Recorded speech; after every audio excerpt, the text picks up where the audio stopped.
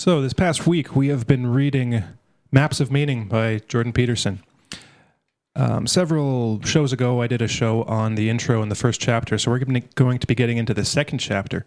Just as a kind of summary of some of the things I covered in the introduction in chapter 1 is Peterson's idea of the two ways of viewing the world, either a place of things or as a forum for action. And that you can look at the world as either of these things, but when you're looking at one to the exclusion of the other, you're missing a picture of reality.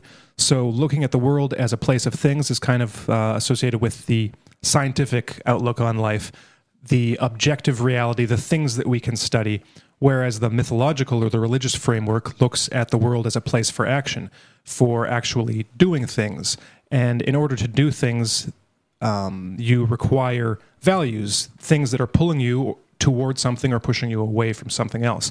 The options available in a mode of action mean that you have different values that you're prioritizing in different ways. So in chapter 2, this is where it pretty much makes up a big chunk of the book. The chapter itself is like almost 200 pages, so we'll only be covering the first part of that in this show. He looks at this forum for action and the evidence for it and how it actually plays out in everyday life and on multiple levels of reality almost. So he starts out by looking at just ordinary life, just an ordinary description of the kind of interactions and situations you might encounter in life, and then getting a bit deeper and looking at the neuropsychology, and then getting into the mythology, which is the biggest chunk of the chapter. So we're going to save the mythology for a later show and just look at the first bits. So what he's showing here is actually, this is where he shows the diagrams of what is the kind of generic map of meaning. Because as in the first chapter, one of the main points that he makes is that the world cannot be seen exclusively as a place of things, because things don't do anything. They don't change, they don't morph, they don't transform. They are just static. Things are static. The world is a form for action. The thing that makes it so is meaning. When we are perceiving objects or engaging in any kind of meaningful behavior, it is because we are perceiving meaning in it. We are responding to meaning and kind of injecting meaning. So when I mentioned perception, when we're actually seeing something, we're not just seeing objects. This is a point that Peterson's made, in several of his talks in the last few years, that we're not just seeing objects. We're actually seeing, it could be tools, but we're seeing the things in what they mean for us in a certain context. So if we see a door handle, it's for turning. If that had no meaning for us, it would just be this kind of indistinguishable blob of matter. It wouldn't be a thing. The things that we see are things because of the meaning that they have for us, which is socially mediated. So that's kind of a background for the overall map of meaning, and the overall map is basically the present that we are living in. This is our current situation, determined and conditioned by everything that has come before and everything influencing us in any given moment. And then that kind of that space of transformation in the middle, which is between the present and the possible future. And he calls these things, these places, the unbearable present and the ideal future.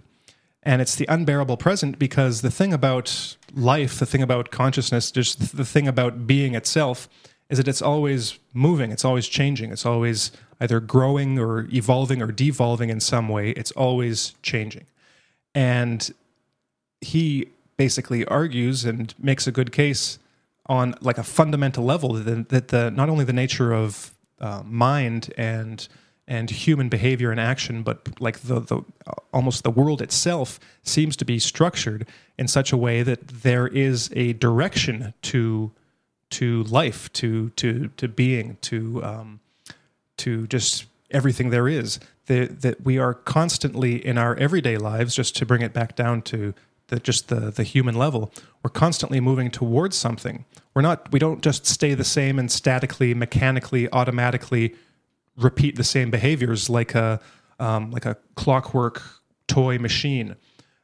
We are constantly engaging in goal-directed behavior of some sort. Mm-hmm. Whether those goals are consciously acknowledged or not, it could be as simple as like the instinctive goal that we have no control over or very little control over for hunger or something like that.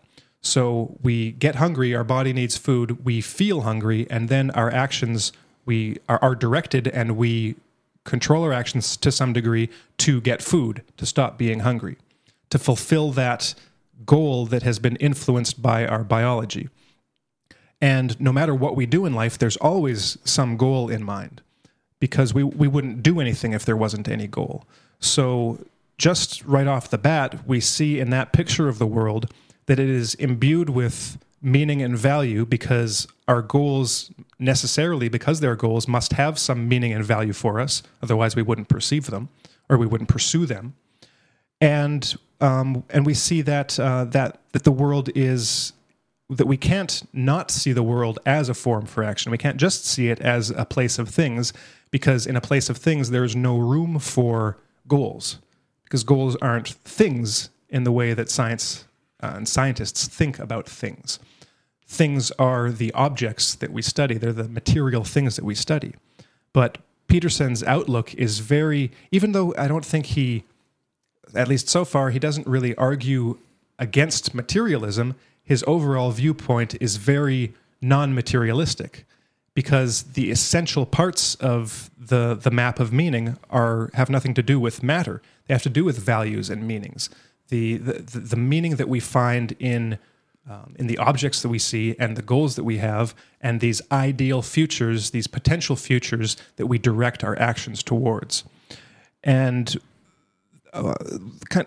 probably the coolest thing about that I found was that just the idea that we are constantly engaging in this, whether we're aware of it or not, we're constantly comparing our present state to potential futures. And before listening to some Peterson lectures and before reading this book, I'd never really thought about it in terms of that this is a process that's going on constantly. Mm-hmm. It's part of the very basic nature of consciousness, humanity, whatever we are and are doing, it's there, and it's inescapable. It's inescapable that we are constantly in myriad different ways shaping our behavior and shaping our behavior in terms of a pursuit of multiple goals that are often in conflict with each other. Maybe we'll get into some details on how that all plays out in his discussion. But what did you guys think? Did you have any initial thoughts on? Yeah, well, just in the preparation for this show, I was able to observe something similar to what you're discussing happen, that came up as kind of a hurdle to just the reading of the book. And I was, reading through that, the beginnings of the chapter and getting through it. And it's a very dense book. It's full of, neurophysiological, slogans and words. And so it's, you have to make an effort to really, slow down and understand what he's talking about. But as you make it through the chapter, it kind of unfolds itself, and a lot of things become somewhat, self-explanatory. But as I was, reading this book, I got a notification about a bill that I had just completely forgot about. It was, this credit card that I hadn't used and I never used, and it was just one of those annual things. And so then in my mind, I was like, oh shoot, so and I have to pay this thing, and I realized that. All of a sudden, the study for the show became completely irrelevant in my mind because of this new piece of information. This new meaningful piece of information became that much more relevant. And so I was, all of my attention was shifted towards, okay, so now I have to pay this bill, and I have to remember what the dang password was. I have to remember what my sign-in was. I can't even remember what the actual website. And then I was just watching watching as the whole process was going on, and I thought it was really interesting because I just read about the limbic system and its role in kind of mapping out what is the ideal kind of world, what it should look like, and what it should feel like, and what it shouldn't feel like, and how it directs a lot of attention and emotional resources towards things that are relevant. And it was interesting to me because then I just put it aside and then just kept reading, because I was like, well, another different part of me was more interested in what Jordan Peterson had to say, so I was like, well, that's just all silly, whatever. That's not actually that important to me right now. I'll take care of it when I take care of it. But it was interesting to observe that process take place and then to use his framework in looking at other aspects of daily life too, and just how our machines are just orient themselves, how our body orients towards incoming information, towards things that are in our environment, and just automatically, charts its own course, with or without conscious deliberation. Yeah, I didn't mention it, but probably the most important aspect of this map of the world, this map of meaning, is this idea of novelty. That's the unexpected. It's what he calls unexplored territory at various times.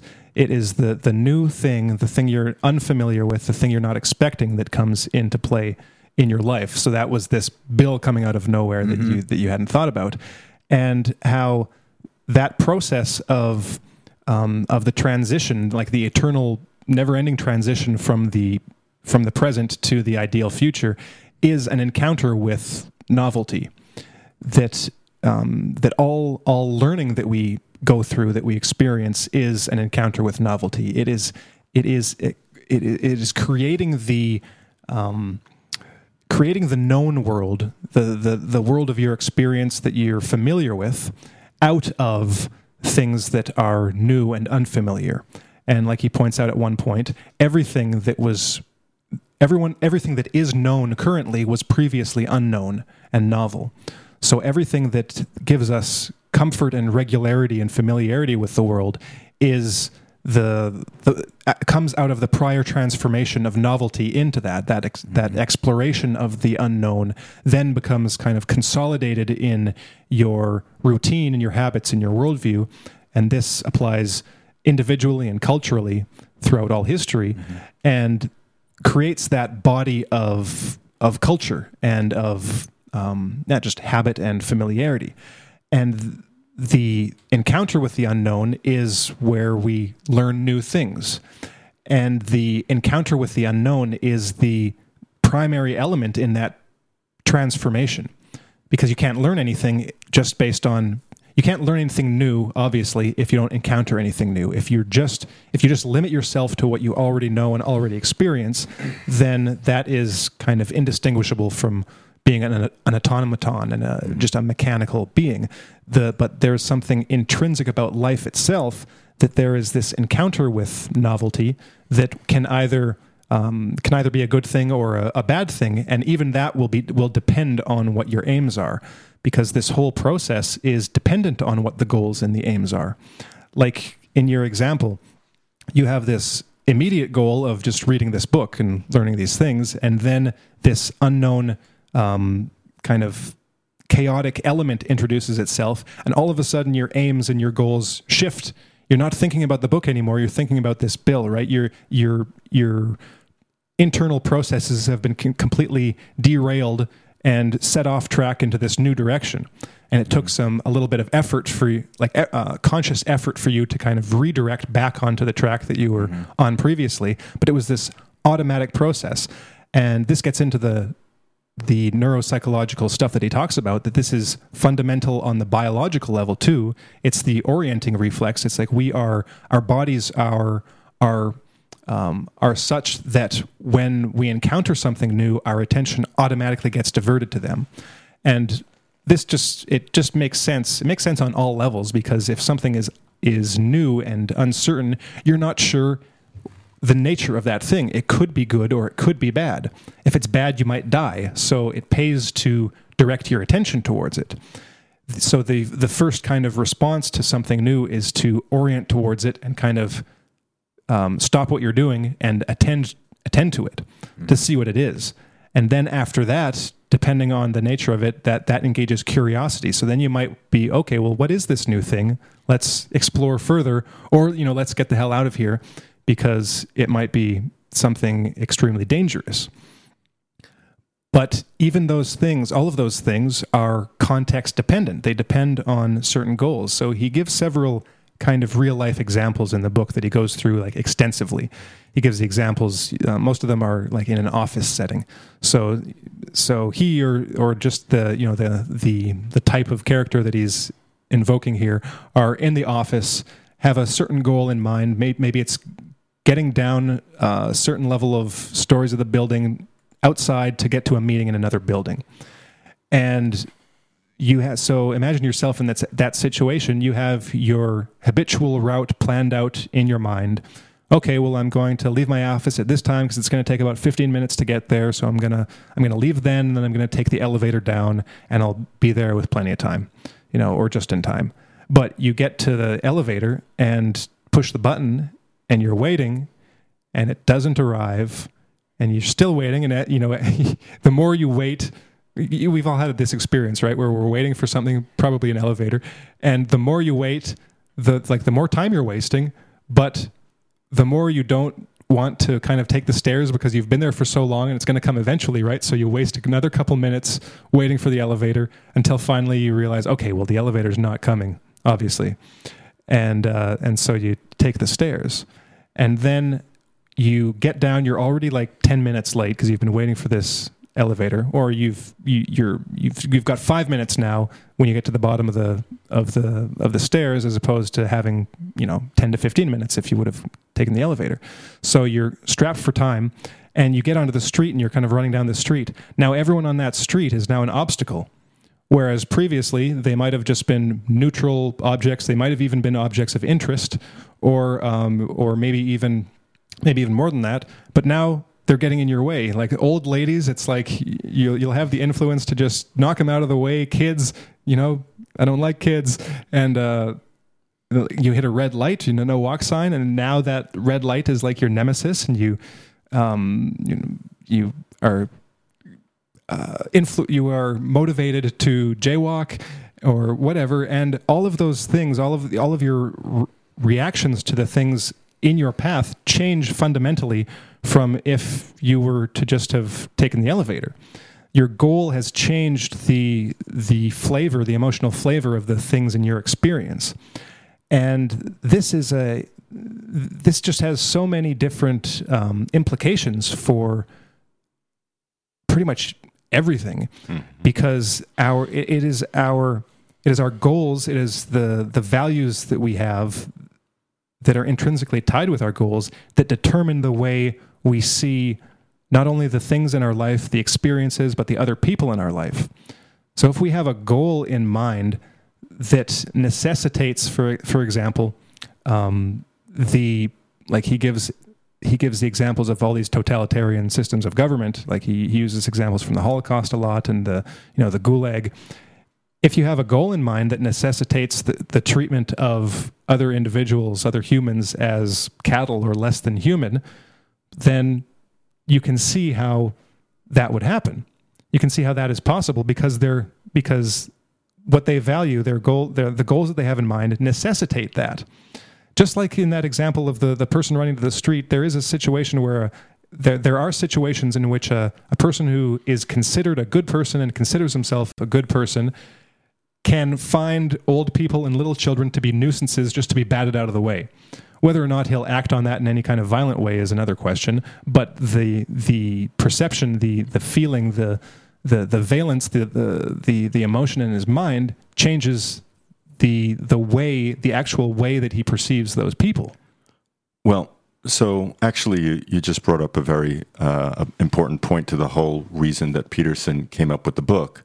And that was, as he's explained in many other videos, that one of the reasons for his life's work is to understand the very nature of evil and how it was that certain political regimes could justify to themselves, could rationalize the wholesale malevolence that they inflicted on other people.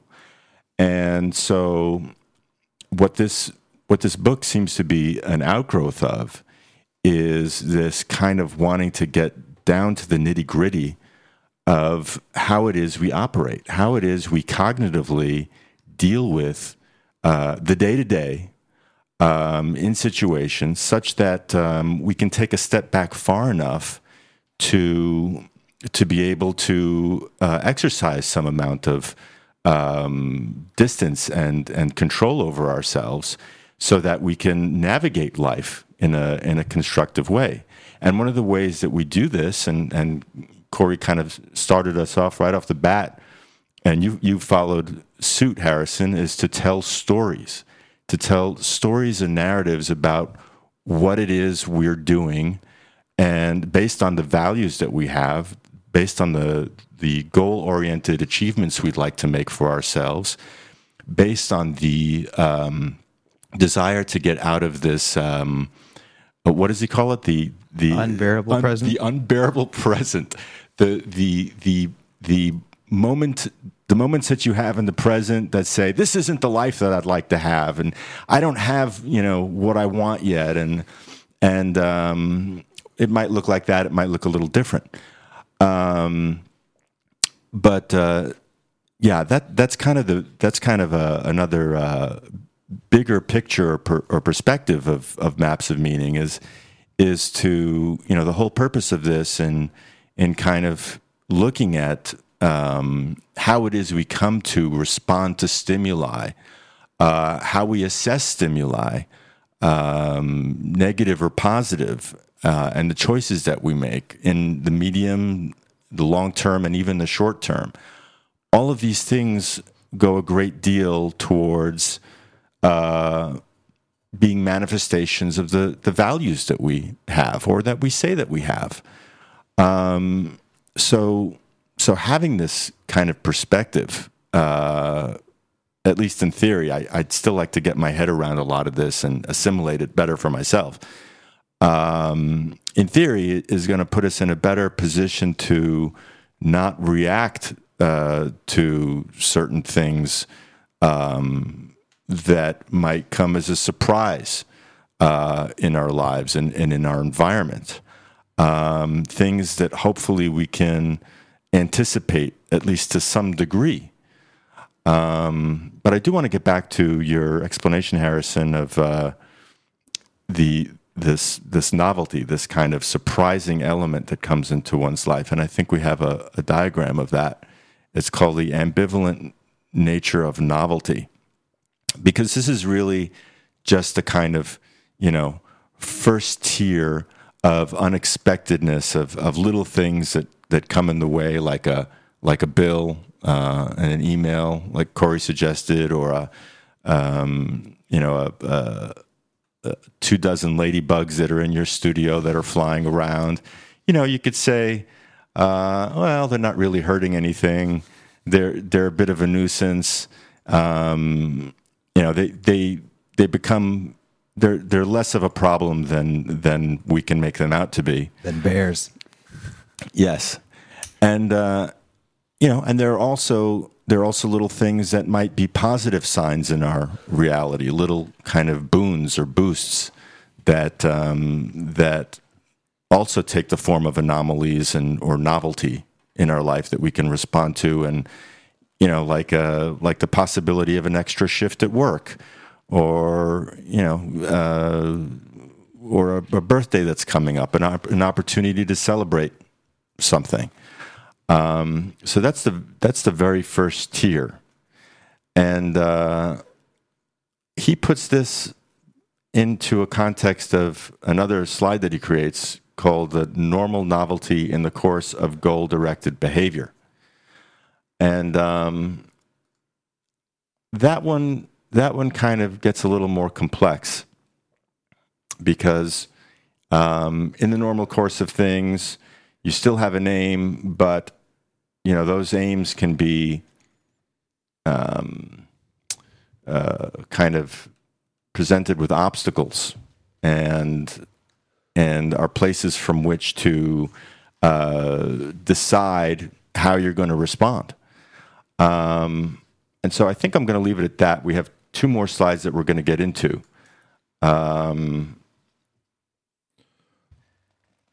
Well, yeah, just going back to the example that I gave. So I had an aim, and which was to, be prepared for the show, clearly.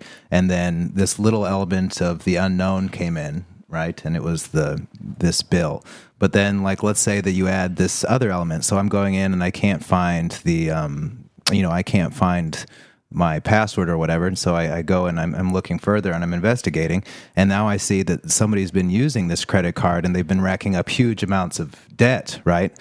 Now that's a whole new element where now I'm in a completely different reality that, as he points out, scientifically speaking, I'm still the same person. I'm still, in the same house. I'm made of the same matter, same, physiological systems and everything. But in terms of, maps of meaning, my internal map is now completely needs to be updated. And now I need to take a drastic course of action where, researching for the show is completely irrelevant, and it would make sense for it to be completely irrelevant at that time. So now I'm in a completely different territory, and now the valence of threat is extremely high. And so he talks about negatively valenced things as being threats and punishments, and threats are like the promise of punishment.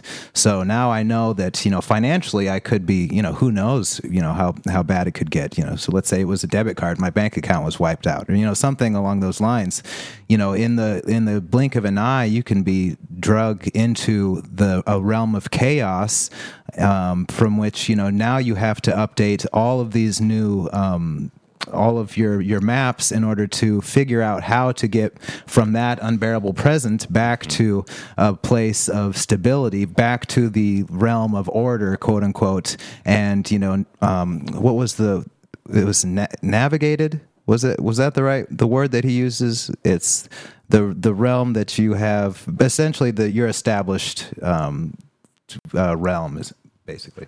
Well, actually, that's a pretty good place to put in the 3rd slide, I think.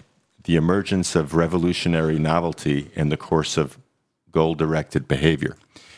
And because it's no longer this kind of, mundane, banal novelty that doesn't threaten to upend your life and your plans. It's something he calls revolutionary novelty. And, in his own life, Peterson's experience of his wife's sickness in recent months was a revolutionary novelty. He had to, in the midst of, book tours and television programs and signings, he had to stop everything and tend to the care of his wife. And there was an element of chaos involved that was destabilizing to some extent. And who hasn't had some kind of upheaval in their lives that they didn't anticipate, that they couldn't think ahead for or prepare for? It was revolutionary. It was something that required some hard thinking, as he would put it, and also a kind of remapping of all the values and all the goal-oriented behavior that up until then ruled the show. So it is out of that chaos, out of that revolutionary novelty, that we have an opportunity. And I hope we'll be getting into this in a future show with Nassim Taleb's Anti-Fragile book, which gets into that quite a bit.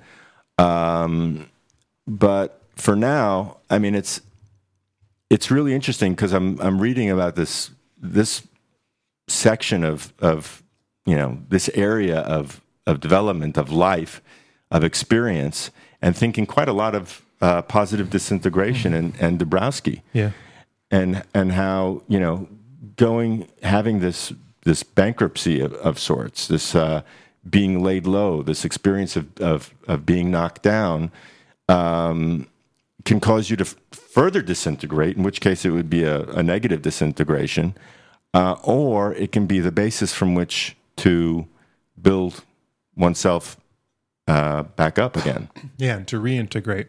Yes. Yeah, well, on the subject of the kind of mundane, ordinary bits of chaos that come into your life and the revolutionary ones, in his kind of summary section at the beginning of the chapter, I just want to read a couple things that get into that. So he says, we tell ourselves stories about who we are, where we would like to be, and how we are going to get there.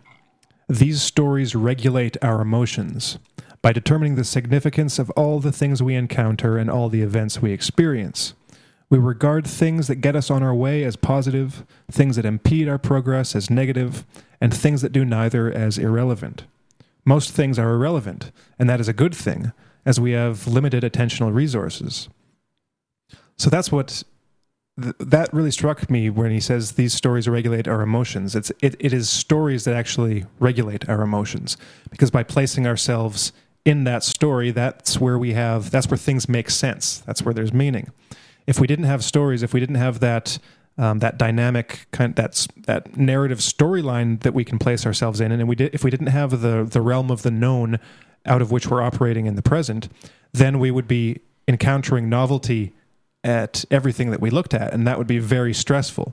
It's just like if you imagine if your consciousness, if your awareness wasn't just limited to yourself, but you had the awareness, kind of like in X-Men of like Professor X, of all the humans on the planet at this present moment, it would be so completely overwhelming that you'd probably your mind would explode, because there would be so much. Just think about that, what that would entail. 7 billion people. Think about all the suffering that's going on at this moment, all the little and huge suffering that is going on, and all the joys and all the positive things, and all of the just regular mundane things. It would be information overload, but not just information overload, but emotion overload. That is a lot to take in. That's what it would be.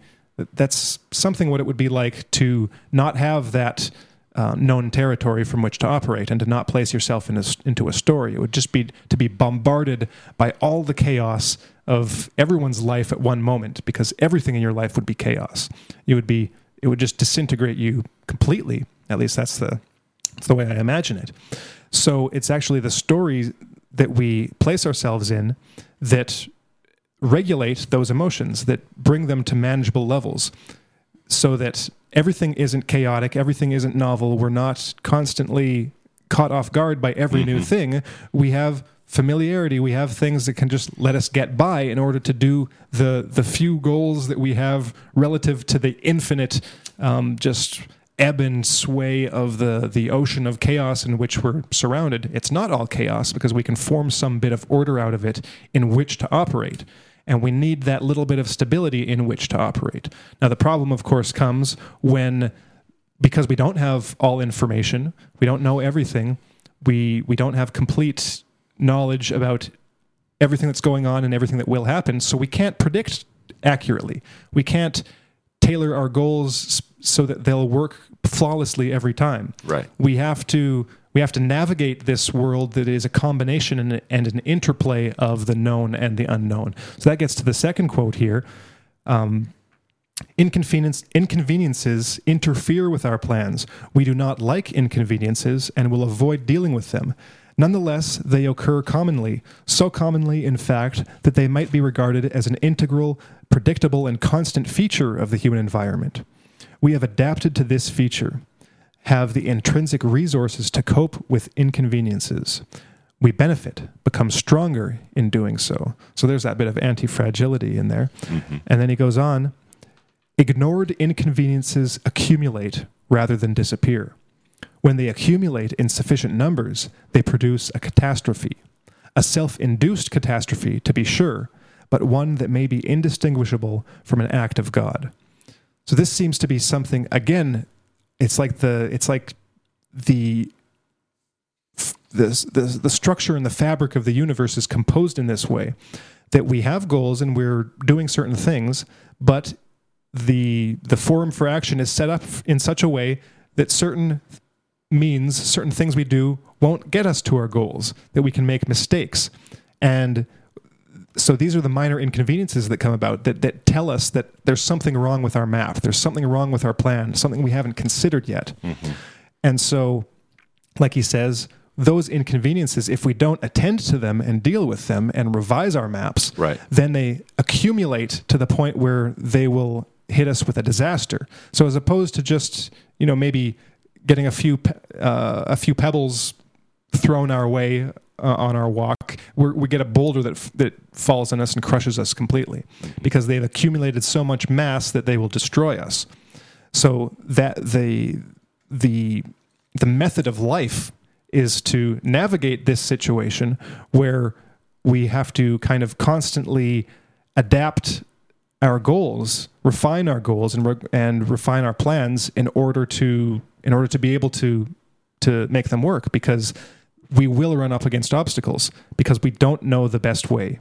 No one does. Like no one can have a goal in mind and then just effortlessly and expertly navigate the path to get there with no hiccups whatsoever. It's just not the way reality works. Mm-hmm. There is a huge amount of uncertainty in the world, things that we can't control, things that we don't know, probably things that we can't know given our current condition and our current situation. So that is the situation we find ourselves. Now, coming back to the difference between normal and revolutionary life, in normal life we have a plan, we have a goal, and minor inconveniences get in our way. But once we deal with those minor inconveniences, we can resume our plan and get to our goal, our original goal. It's like walking from A to B and there's a boulder in the middle. Well, that causes us to just slightly divert our path. Technically, it's a new map, but it's pretty much the same. We're still going in the same direction. We're still getting to the same goal. We've gone from A to B, but just with a minor revision of our plan.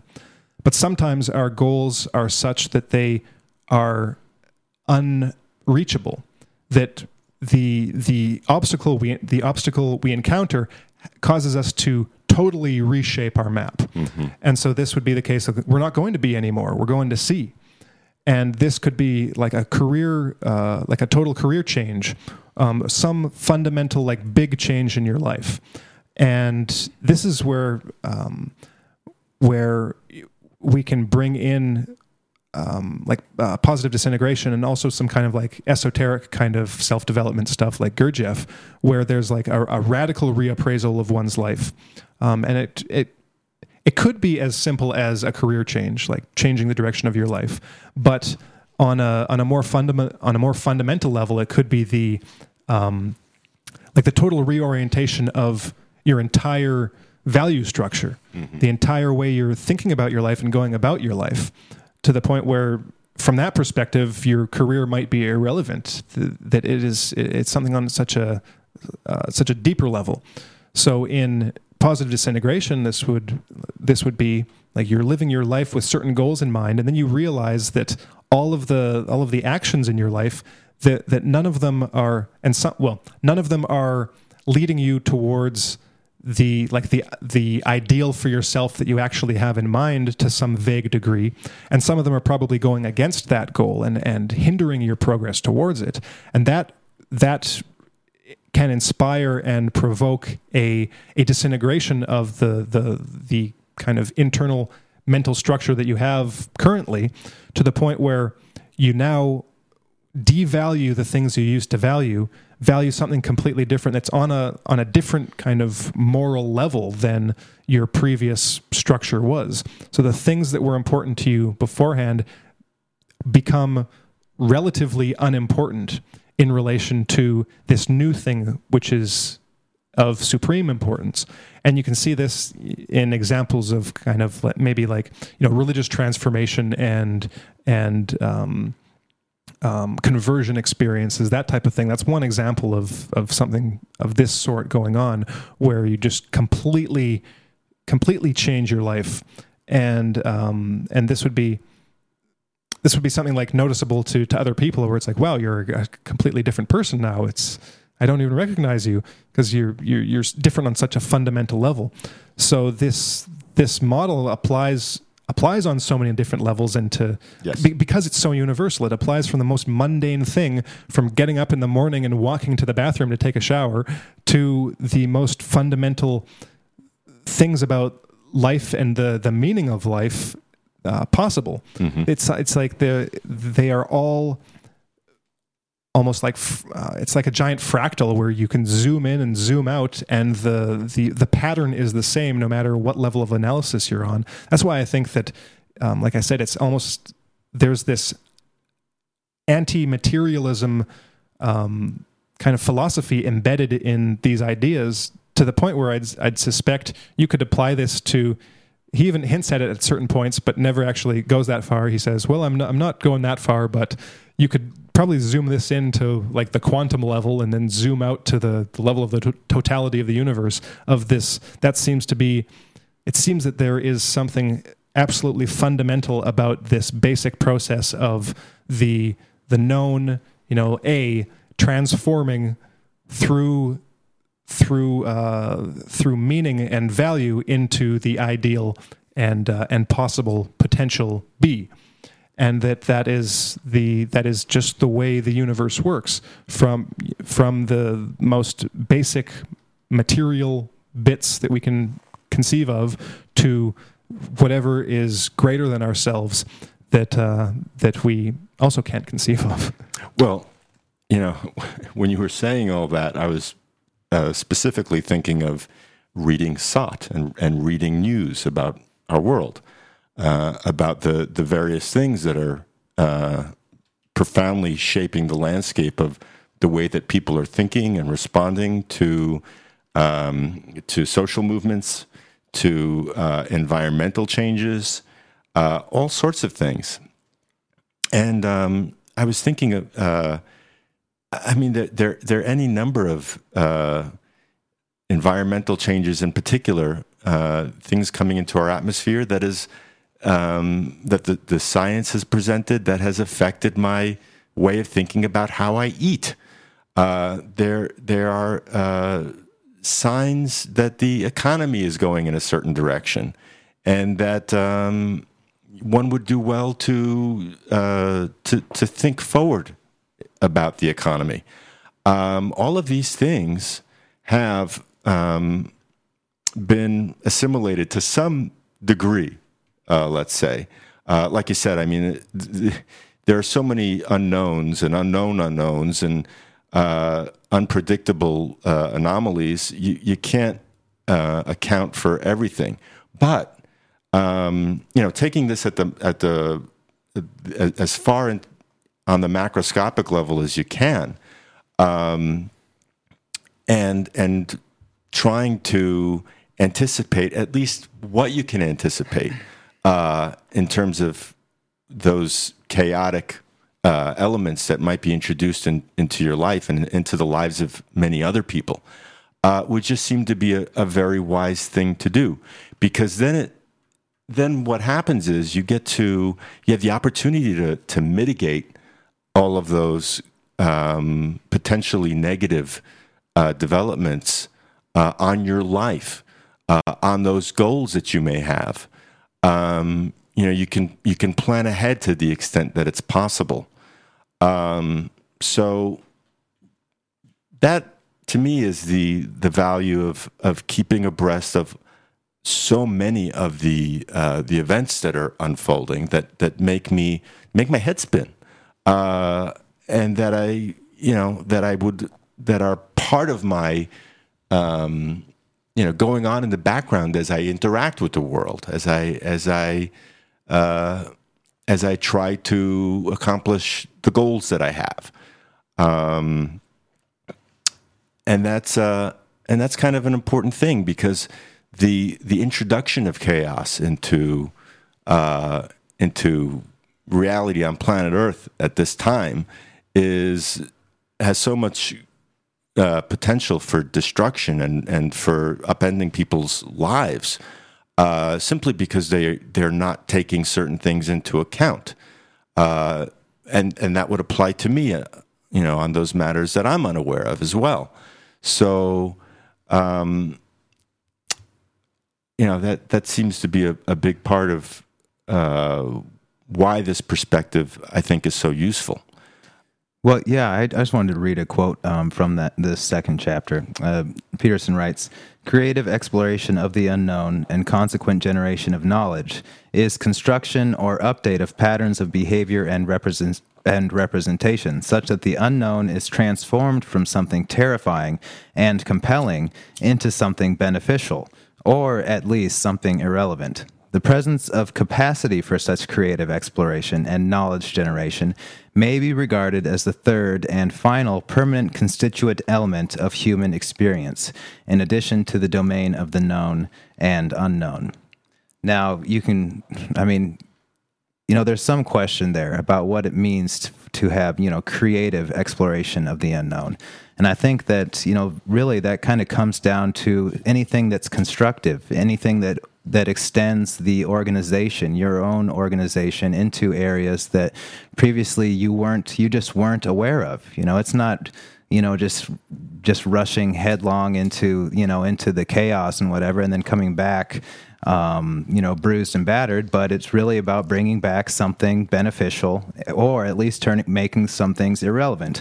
And I think that's also a part of why order over time can become, sort of tyrannical or banal, is that, a lot of things just become irrelevant as order extends, and, you kind of imitate people's ideas or emotional states or attitudes towards different things.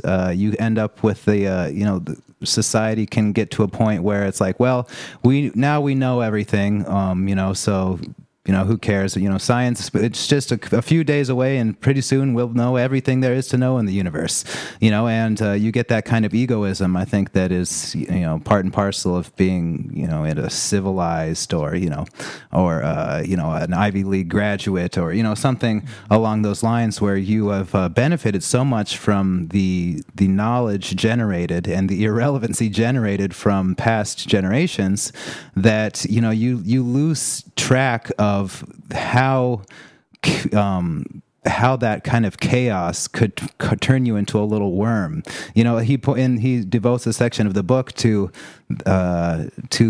what it means to be civilized, and he discusses the fact that for a lot of civilized people, really what they do is they have the unknown and that chaos significantly at bay due to whatever technological, sociological factors, servants, help, economic help, financial help. All of these things can keep the chaos at bay, that you lose track of how giant and how permanent a feature the unknown, the chaotic, the irrational and terrifying really is in the daily lives of everybody else. Well, he also says what is known and what unknown is always relative in a matter of speaking, because what is unexpected depends entirely upon what we expect, desire, on what we had previously planned and presumed. The unexpected constantly occurs because it is impossible, in the absence of omniscience, to formulate an entirely accurate model of what actually is happening, or of what should happen, because it is impossible to determine what results ongoing behavior will finally produce. Errors in representation of the unbearable present and the ideal, desired future are inevitable in consequence, as are errors of implementation and representation of the means by which the former can be transformed into the latter. The infinite human capacity for error means that encounter with the unknown is inevitable. In the course of human experience, means that the likelihood of such encounter is as certain, regardless of place and time of individual existence, as death and taxation. The variable existence of the unknown, paradoxically enough, can therefore be regarded as an environmental constant. Adaptation to the existence of this domain must occur, therefore, in every culture and in every historical period, regardless of the particulars of any given social or biological circumstance. So here he's saying that adaptation to the unknown, having that capacity for adapting to the situation, to the chaos, to the novelty that is so unpredictable and unpreparable for is a kind of a crucial element to survival, and hopefully something beyond survival. Hopefully, reaching a place within one's own being that affords the capacity to resume the goals that one has had, or to reevaluate them, at least in such a way that would be constructive, and forwarding. Well, I want to get back to something I said at the top of the show about us being kind of constantly involved in this process of comparing to the future and encountering this novelty. So going off that quote that you just read, partway through the chapter, I want to read this paragraph. He writes, "You also have a model of the present, constantly operative. You understand your somewhat subordinate position within a corporation, which is your importance relative to the others above and below you in the hierarchy. You understand the significance of those experiences that occur regularly while you are doing your job. You know who you can give orders to, who you have to listen to, who is doing a good job, who can be safely ignored, and so on. You are always comparing this present unsatisfactory condition to that of your ideal, which is you increasingly respected, powerful, rich, and happy, free of anxiety and suffering, climbing towards your ultimate success. You are unceasingly involved in attempts to transform the present as you currently understand it into the future as you hope it will be. Your actions are designed to produce your ideal, designed to transform the present into something ever more closely resembling what you want. You are confident in your model of reality in your story. When you put it into action, you get results." Now, I just want to get a bit deeper into this idea of being, of unceasingly comparing, because like I mentioned, I think this is a process that goes on automatically. It doesn't have to be conscious. You can be aware of your position in the hierarchy, but you can also not be aware that you're aware of it. Like we have this, we might have this awareness that, okay, well, that person's below me in the social hierarchy. I can push them around, but I have to really brown nose or be teacher's pet towards whoever in the company or a teacher or a professor or whatever. You've got this kind of automatic awareness of the social hierarchy, and Peterson talks about this in 12 Rules for Life 2 in the Lobster chapter. Just that this is this process that goes on in all, in the vast majority of life forms, potentially all of them, this awareness of social hierarchy. But you don't actually have to be consciously aware of it. You can have some people just kind of going through the motions that, without thinking about it, know these things. So they treat other people as dirt because they know they're below them, and they suck up to the boss because they know that'll get them good things. But they haven't actually identified consciously that these things are going on. If you were to ask them what about this, they wouldn't be able to necessarily verbalize this awareness of it. So, and I think this applies to so many different levels and facets, because we are such complex things. We're constantly engaged in so many goals that we're not aware of, and this could be you can start the picture at the lowest level of just your biology. Like there's so many things going on in your biology that you're not consciously aware of. So I think Peterson gets into this, how you, like on the level of digestion or respiration or blood circulation, it's like these things are going on in your body without your awareness. And there are tons of goal-directed behaviors going on in your cells and all the systems of your body that you're not consciously aware of. You might get signals of them every once in a while in the form of hunger or the need to go to the bathroom or feeling too hot or too cold, but they haven't. The processes themselves haven't raised themselves to the level of consciousness, and at the same time, that's happening probably for a lot of people in their daily lives, in their jobs, in their relationships, that because, partially at least, because they haven't analyzed those things and really thought them and pondered on them, they are acting like effectively as automatons in their life without having examined these things. So you have this extremely vague goal of where you want to be in your relationship, for instance, or what your career goals are, or your goals in your job. So this would be just like the life of coasting through things, just expecting things to happen the way you want them to happen, even though you don't really have a great idea of what you want to happen in the first place. Mm-hmm. So this process of constantly comparing is still going on. Like you've got this vague idea of a better relationship, but because you're not even sure of what the goal is, you don't have a plan, you don't know what to change, what to do differently, what to keep doing. You just kind of keep going through the motions because in the vague hope that you might reach that goal, but you're not going to get there. Or at the very least, it's going to be very, very slow. Like you might not get there before you die because you haven't identified, you haven't elaborated and articulated what the actual goal is. So this gets into why Peterson is always recommending his future authoring program is to actually make the plan. Because when you actually make the plan verbal, when you actually put it into a form, then you can actually see it. You can see something that beforehand was just this vague, like miasmus. Is that a word? Just a diaphanous thing, this foggy notion of what the future might be. But when you actually fill in the detail and kind of zoom in on that to get a high definition picture of what that is, then you can get into your plans. You can start seeing what the actual things you could be doing differently are.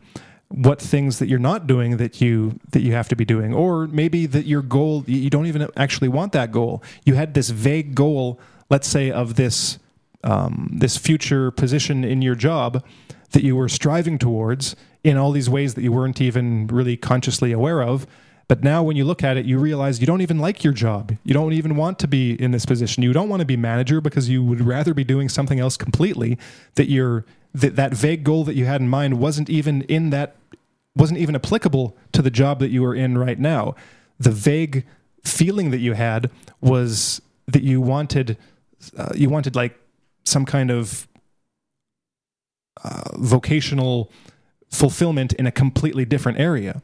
He gives a couple examples of that too, of the guy that goes into the meeting with these high expectations of how he's going to perform and what he's going to say and how everyone's going to love him. And then afterwards, he thinks he did a great job, and then he gets called into the boss's office, and she tells him, you're not cut out for this. Everyone hates you, essentially. You act like a total jerk in meetings, and the guy says, oh, what? Gets all angry. Oh, that lady, that boss is a bitch. And then he gets home, and after stewing for a month or two, realizes that he never liked the job in the first place, and he always wanted to do something else. Just that there's that kind of example.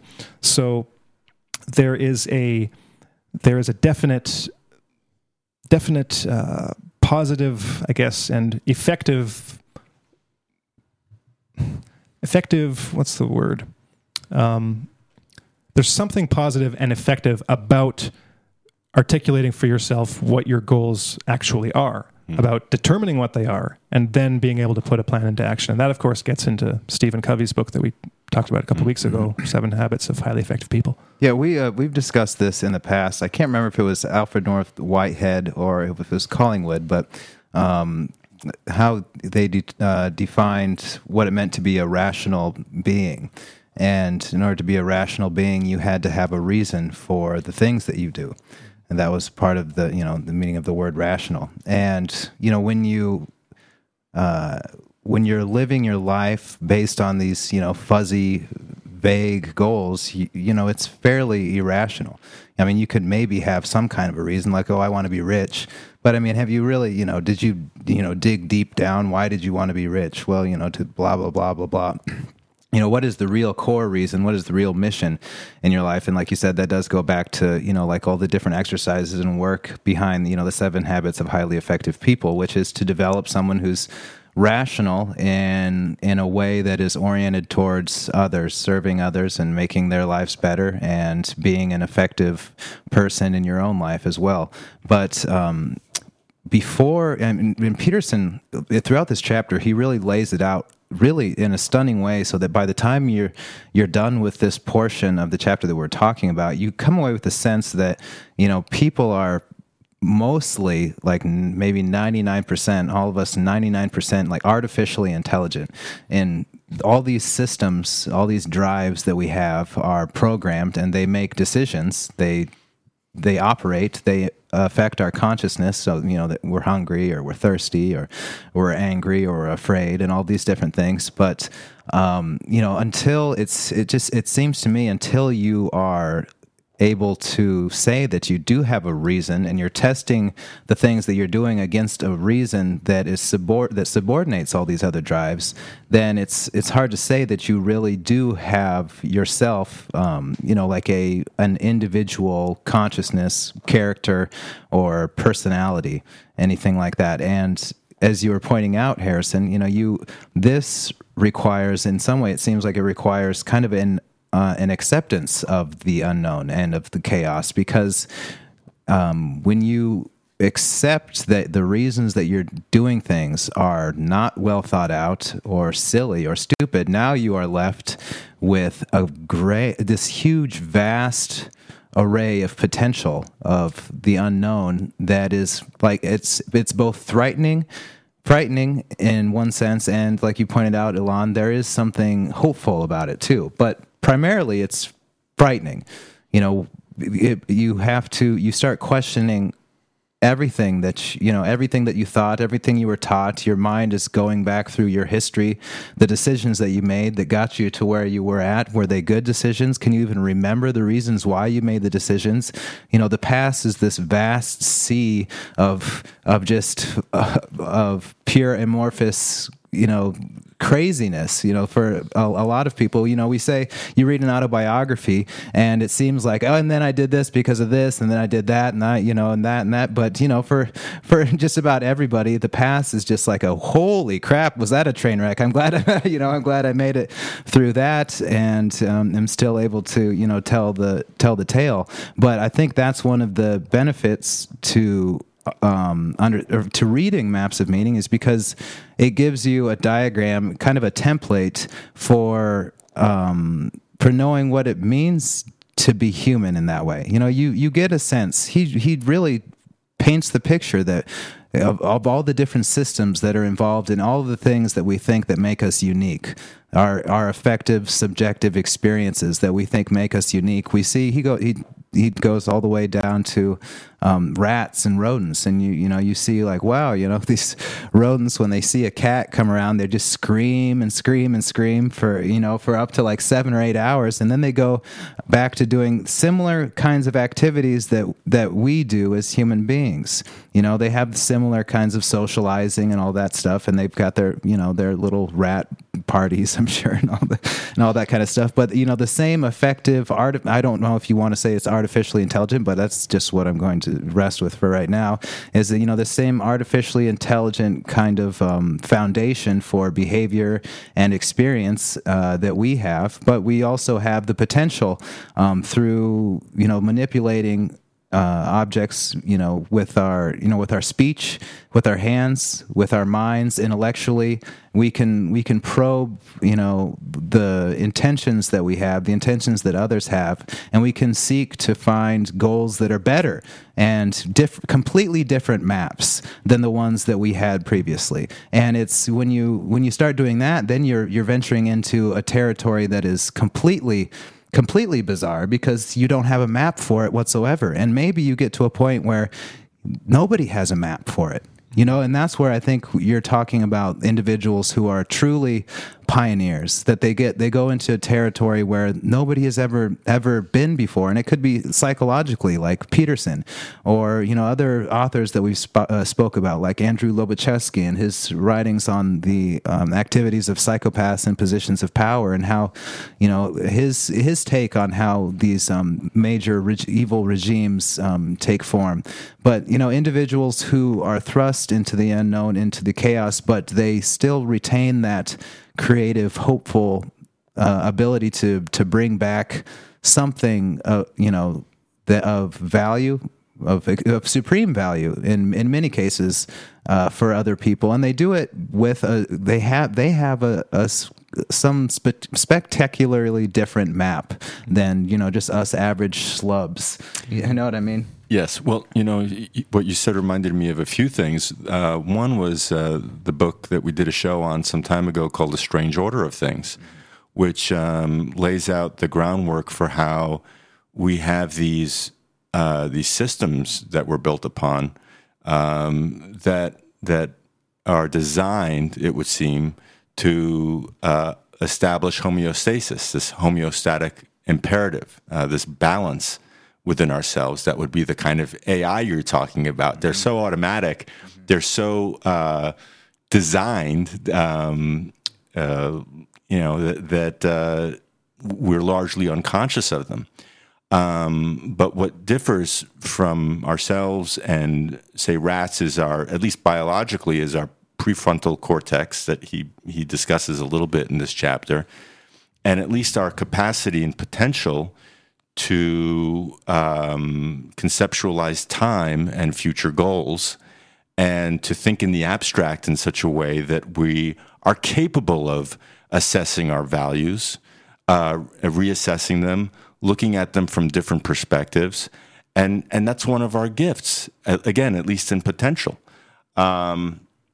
where the more we become conscious of them, the more there is an active thinking that may not always be easy, but that we choose to engage in. The more we do this, the more kind of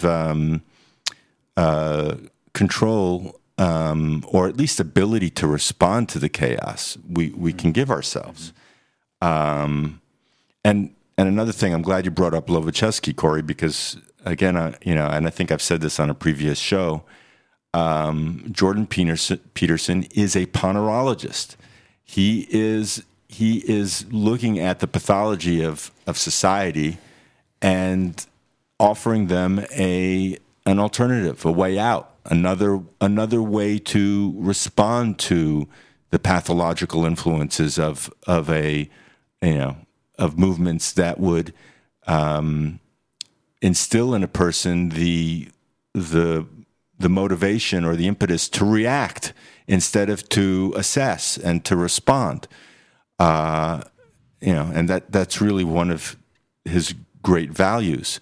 And the irony, of course, and we've said this before too, is that he's vilified and demonized and accused of being exactly the thing that he's trying to point out to people. And it's incredible to read critiques of this guy. People just don't want to get it. They don't want to take responsibility for their own choices and for the things that they are assuming to be true. They're making presumptions about how things work and who they are, left, right, and center. And his life's work is no. You want to consider these issues. You want to be thinking about your own story, your own map of values that's going to bring you forward in life with as few chaotic elements as possible, or at least the mechanisms, the strength, and the resources to respond to the chaos. Which reminds me of another thing that he had written in this chapter. He says that deviations from desired outcome constitute relatively novel events, indicative of errors in presumption, either at the level of analysis of current state, process, or ideal future. Such mismatches, unpredictable, non-redundant, or novel occurrences, constantly comprise the most intrinsically meaningful, interesting elements of the human experiential field. This interest and meaning signifies the presence of new information and constitutes a prepotent stimulus for human and animal action. It is where the unpredictable emerges that the possibility for all new and useful information exists. It is during the process of exploration of the unpredictable or unexpected that all knowledge and wisdom is generated, all boundaries of adapted competence extended, all foreign territory explored, mapped, and mastered. The eternally extant domain of the unknown therefore constitutes the matrix from which all conditional knowledge emerges. Everything presently known to each, everything rendered predictable, was at one time unknown to all and had to be rendered predictable, beneficial at best, irrelevant at worst, as a consequence of active exploration-driven adaptation. The matrix is of indeterminable breadth. Despite our great storehouse of culture, despite the wisdom bequeathed to us by our ancestors, we are still fundamentally ignorant and will remain so, no matter how much we learn. The domain of the unknown surrounds us like an ocean surrounds an island. We can increase the area of the island, but we never take away much from the sea. So when you mentioned the sea before and how we, how much there is to know, it reminded me of that quote, which is pretty wonderful, I think. But he seems to be saying two things at the same time. One is we're never going to, knowledge is infinite. There's a sea of information. By the same token, it's out of this kind of pioneering spirit, as you said, that we're gonna grow, that we're gonna find uses for knowledge and information in ways that can be of service to others and to ourselves. Right, and that it's not like everybody's got to be a pioneer, but rather that this special class of people or whatever is a distinct class, and there's definitely a distinct attitude taken towards the unknown that Peterson's work kind of serves as a blueprint almost, for a map. No, of meaning. Absolutely not. None of those things. But yeah, it's as like a map Corey's being disagreeable. No, I'm not. Okay. Anyway, so I wanted to read this quote because I thought it was really interesting. It's a little bit off of what we've been discussing, but I was thinking about people and their self-knowledge, and it's easy, I think, for people to get caught up in the past. But I think a certain objective understanding of your past, your upbringing, is good. And I thought that this quote from Peterson really hit the nail on the head. He wrote, "Past experience, learning, does not merely condition, rather, such experience determines the precise nature of the framework of reference or context that will be brought to bear on the analysis of any given situation. This cognitive frame of reference acts as the intermediary between past learning, present experience, and future desire. This intermediary is a valid object of scientific exploration, a phenomenon as real as anything abstracted is real, and far more parsimonious and accessible as such a phenomenon than the simple, non-interpreted and non-measurable, in any case, sum total of reinforcement history." All the things that have happened to you, whatever, all the times that you stubbed your toe. "Frameworks of reference, influenced in their structure by learning, specify the valence of ongoing experience, determine what might be regarded in a given time and place as good, bad, or indifferent. Furthermore, inferences about the nature of the framework of reference governing the behavior of others, that is, looking at the world through the eyes of another, may produce results that are more useful, more broadly generalizable, valuable as insights into the personality of another and less demanding of cognitive resources than attempts to understand the details of a given person's reinforcement history. And so I was thinking that it's, and that what he's saying there, it seems like it's good to have basically a profile of who you would be if you weren't you.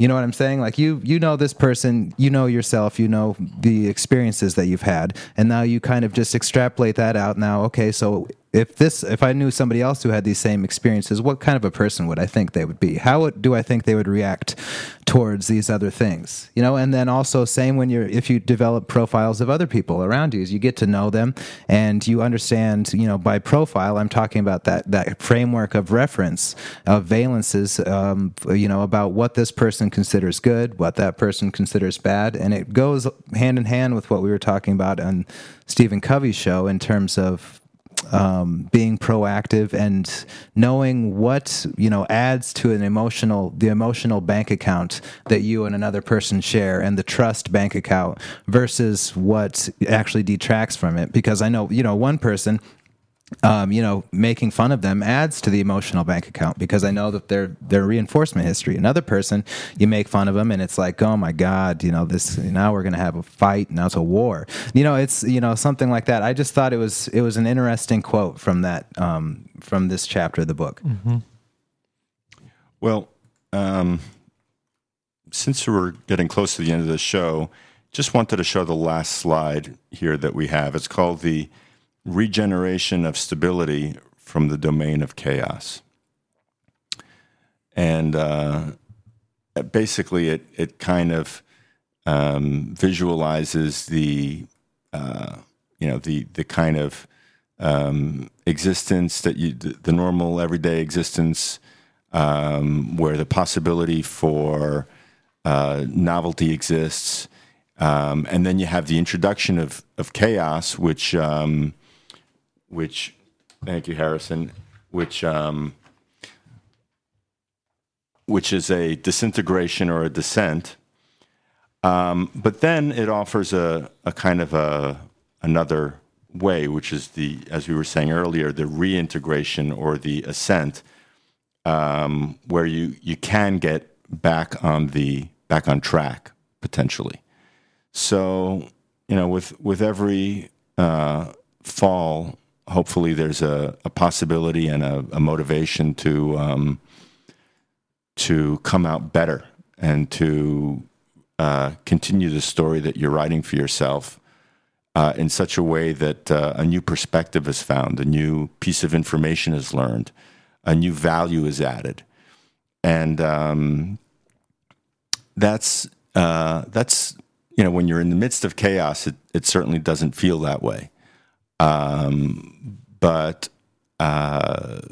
you know, you want to work through it and get back on track. And so, like we were saying, you know, this is a kind of a look at all of the dynamics involved in mapping your life out, mapping the values of your story to yourself, if no one else, and to finding the best ways forward in the midst of anomalies of all kinds. And on that note, folks, thanks very much for listening. We appreciate your listening, and we hope that you hit subscribe and smash like, and we look forward to next week when we have another opportunity to share with you stuff that we're learning and thinking about. All right. See you, everyone. Thanks. Bye, everybody.